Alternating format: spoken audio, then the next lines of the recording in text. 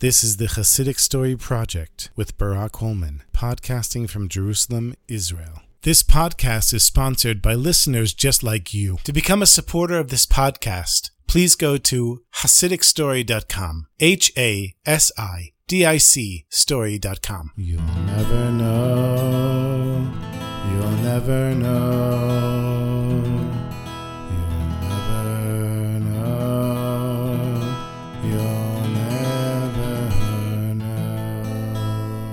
Another week of Hasidic stories. Shalom Aleichem, my sweetest friends. Reb Matole, Reb Mordechai of Chernobyl, is one of the greatest tzaddikim of his generation. He, of course, was the son of Reb Nachum of Chernobyl, who was a chassid of the Heilige Baal Shem Tov. And you know, the great Rebbe Nachman, he tells everyone to come and visit his grave in Uman. Because if you don't know, my sweetest friends, I teach a class in Likutei Moharan every Tuesday night here in Jerusalem. It's also available on Facebook. If you want to watch it live, you're welcome to look me up on Facebook and watch the lessons live from 8 to 9 on Tuesday nights. So, after many years of teaching this class, I come across one of the Torahs in Likutei Moharan. Rabbi Nachman says that the beginning of every spiritual downfall is the lack of motivation to come and visit the tzaddik, meaning himself. And so after many years of delaying, I actually bought a ticket and I went to Ukraine and I visited the graves of many of the tzaddikim that I tell stories of. And one of them was this great Rebbe, Reb Mordechai of Chernobyl. So Reb Matole, who was also known as Reb Mordechai, one day an old woman comes to him and says, Rebbe, quick, you need to come to my house. My husband is dying and he needs to see you before he leaves this world. Reb Matole says, dying? Chas v'shalom, God forbid. She says, no, Rebbe, you don't understand. My husband's an old man. He's been dying for years, but now he's really dying. If he says he's dying, there's no question. So please, Rebbe, bring a minyan and come to my house. My husband is waiting for you. And so Reb Matole and his minyan come to the house of this old woman and her husband, who was an old water carrier. It was clear that the moment that Reb Matole walked into the house, and remember, Reb Matole was one of the holiest Jews alive at the time, he opens the door of the house and he looks into the bedroom. And he was so blown away by the energy coming out of the room that he almost fainted. And he had to lean up against the doorframe and wait for him to regain his balance. He took a deep breath and walked through the front door. He goes into the bedroom, and there he sees an old man who for sure was a water carrier. He had worked hard his whole life, and Reb Matole could see it in his hands and his legs and his feet. And he was laying on a mattress made out of straw, with a little pillow made out of straw, on a dirt floor, in an old broken-down house. And Reb Matole pulls up a little crate and sits down next to the bedside of the old water carrier. And the old man looks up at the Rebbe. He says, Shalom Aleichem, Rebbe. I'm so happy that you came. I know you're very busy, Rebbe, and I'm sorry to bother you, but I have to speak with somebody who can understand me. And he started crying. And Reb Matole says, my sweetest friend, what's wrong? He says, Rebbe, I'm dying.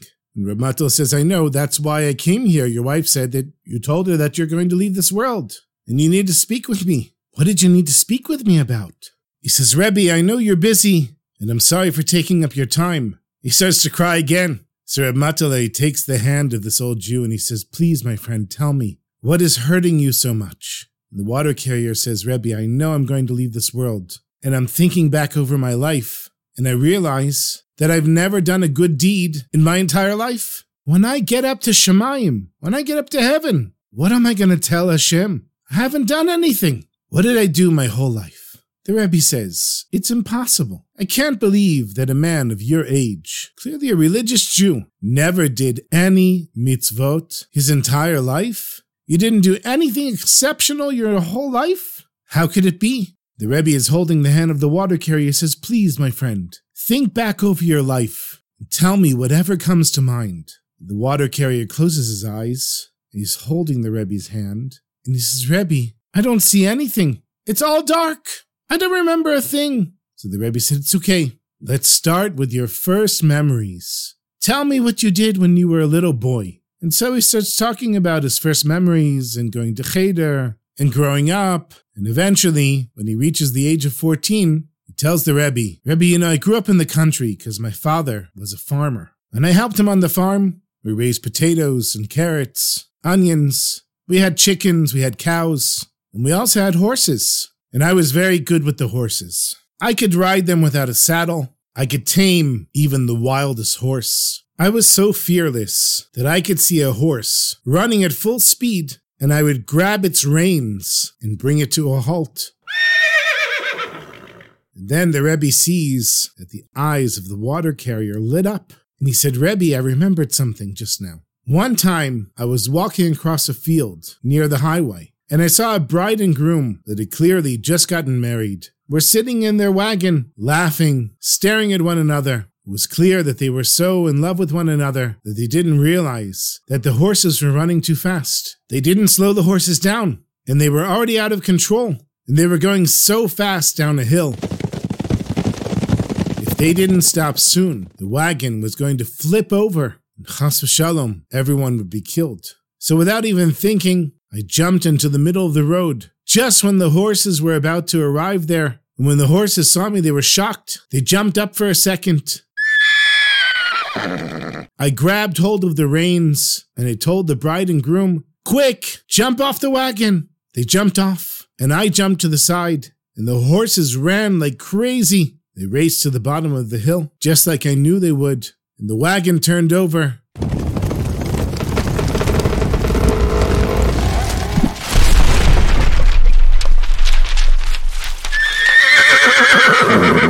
Both of the horses were killed, but the Chatan and Kala were saved. And then once the water carrier remembered this, he started remembering more good things he had done in his life. And when he finished, Reb Matala said to him, "I think you have enough good deeds to speak for yourself when you get upstairs to the heavenly court." And the water carrier agreed. He said, "Thank you, Rebbe. I don't know how I can thank you enough for what you've done for me." The Rebbe said, "Well, actually, there is a way you can thank me." He said, "Rebbe, what can I do for you?" He said, "This Friday night, after I make Kiddush, I want you to come to me and tell me how you were judged in the heavenly court." You know, the Rebbe brought with him 10 Chassidim. They're standing there listening to this, and they're shocked. But the water carrier says, "Yes, of course, Rebbe. I'll be happy to do it if they let me." And then Reb Matale and the water carrier said Shema Yisrael together. And with that, the water carrier closed his eyes and took his last breath and left this world. And they buried the water carrier, and the Rebbe came to the first day of Shiva. Then a few days passed, and it was Friday night, and all of the Chassidim were waiting to see what would happen after Reb Matale made Kiddush. They all knew the water carrier's promise, and as Reb Matale was sitting at the head of the table after making Kiddush, suddenly his face turns red, and then it went white, and then red again, and white and red again, and then he had a huge smile on his face. And when the color went back to normal in his face, he noticed that all of the Chassidim were silent, completely silent, and staring at him. And Reb Matale understood. He says to the Chassidim, "Before I explain to you what happened with the water carrier, you have to know how holy this Jew was. When I walked into his house, I saw the Shekhinah, the divine presence, hovering over his head. And it was so intense that I had to grab the doorway to prevent myself from falling over. And I know from my father that only one man in every generation has a holy light like that. And this Yidele, this water carrier, was a tzaddik, a great tzaddik. But he didn't know it about himself, because how could he? As the Heilige Baal Shem Tov said, better a Rasha that knows he's a Rasha than a tzaddik that knows he's a tzaddik. Better an evil person that knows he's an evil person than a righteous person that knows that he's righteous. A person only becomes less holy when they are aware of their holiness, and especially if they make any accounting of anything good that they've done. And so this Jew was so holy that he didn't even realize all of the mitzvot and good deeds that he had done in his entire life. That's why I made a deal with him to tell me what happens when he reaches the heavenly court. Because even the greatest tzaddik has to put all of their deeds in the scales of justice, good and bad, and be judged for their actions in this world. And the water carrier kept his promise. He came to me just now and told me what happened. He said to me, before I went before the heavenly court, the angels came and began setting up the scale of justice to weigh my actions in this world. To be honest, I was a little afraid. But before they even could look at the first deed, there was a huge amount of noise. Everyone stops and turns to see a cart, a wagon, with a bride and groom riding quickly down a hill. They were going so fast that they came and knocked over the scale of justice. And then the groom says to me, "My sweetest friend, quickly, while we have a chance." Without thinking or waiting for the horses to slow down, I jumped on the wagon and they took me straight into heaven. The same favor I had done for them, they did for me. And that's how holy this great tzaddik, the water carrier, was. Even when he reached the world to come, he was still worried that he had never actually done anything good, and was relieved when he was saved by the Chatan and Kala, by the bride and groom, who he had saved so many years before. You see, when a person is davening, if they say, "Hashem, please give me the chance to do this mitzvah. Please give me the chance to help this other person," then there's room for a relationship with Hashem. But if every time a person does a good deed or a mitzvah, they say, "Hashem, I hope you wrote that one down. I hope you're keeping good books upstairs," then there's no room for a real relationship with Hashem. And so it is with other people. When we're always making an accounting, I gave this person that much tzedakah, I did this favor for that person, then we don't really leave room for a relationship. But when we say, "Hashem gave me the zchut, the merit, to help this Jew out, and Hashem gave me the merit to do this good deed for that person," then we make room for the relationship with our fellow Jews and everyone else, and also Hashem. Shomer, Shomer Yisrael, Shemo Sherit Yisrael, Yan Yovan Yisrael, Yan Yovan Yisrael, Yan Yovan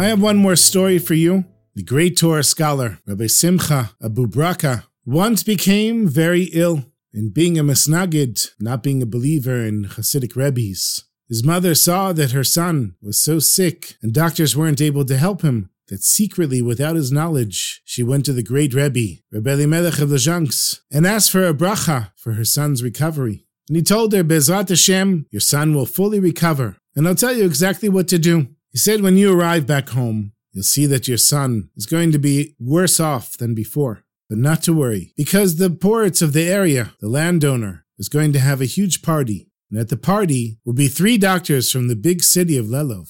And there, you should go to the doctors and ask them to examine your son. And when they come, they're going to see how weak he is. And they're going to say, no, they don't think he's going to make it. But I'm telling you, don't give up hope. Because after they leave the house, one of the doctors is going to fall down. He's going to trip in the marketplace. And another doctor is going to help him up. And at that moment, one of them is going to suddenly remember a certain medicine that will be able to help your son. The doctor is going to come back to your house and give you a prescription. And when you give your son the medicine and he improves, I want you to go and visit my holy brother, the tzaddik, Reb Zusha. Okay, the woman says, thank you, Rebbe. And she goes back home. She sees that, chas v'shalom, God forbid, her son really was worse off than before. But then she hears that the poritz is putting on a big party. She goes there and she finds the 3 doctors. She convinces them to come to her son. One of them falls in the market, remembers the medicine. She gives it to her son. And just like Rebbe Elimelech said, he fully recovered.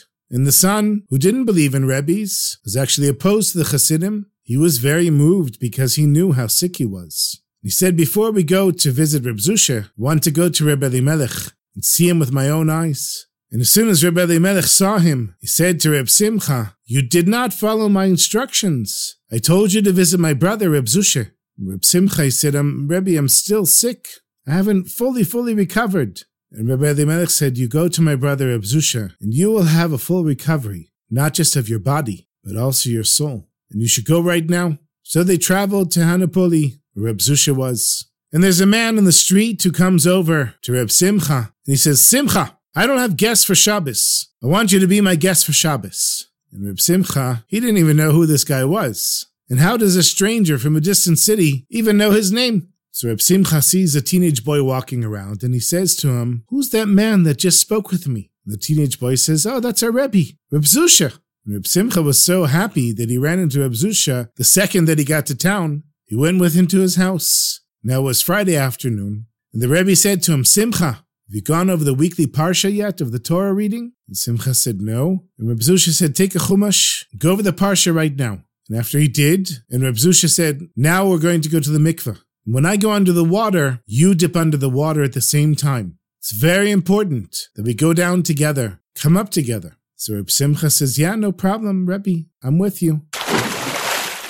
And so they got out and they got dressed. And Reb Zusha says to him, "Simcha, you're a Torah scholar. Think of all the kushiot, of all the difficult questions you've had in your studies, and tell me if you still have them." And all of a sudden, Simcha realized that all of the difficult passages in the Talmud, in the Rishonim, and anything that he couldn't understand up until then completely made sense to him now. And he had the answers to all of the questions. And he went back to his room and he took out all kinds of volumes of the Talmud, every place where there was a passage that he couldn't understand. And all of a sudden, he easily understood them. And there weren't even any questions left. And after spending Shabbos with Reb Zusha, being blown away by the holy light coming out of the Rebbe, Reb Simcha became one of the most devoted Hasidim of the Rebbe, Reb Zusha. And that's how the great Rebbes used to work. They didn't need to come to you with arguments and proofs. They could see straight into your soul and know exactly what you needed. And even though we don't have great Rebbes like that anymore, we can still learn stories about them. And in that way be connected. B'ezrat Hashem, be guided and inspired in the same way as in the olden days.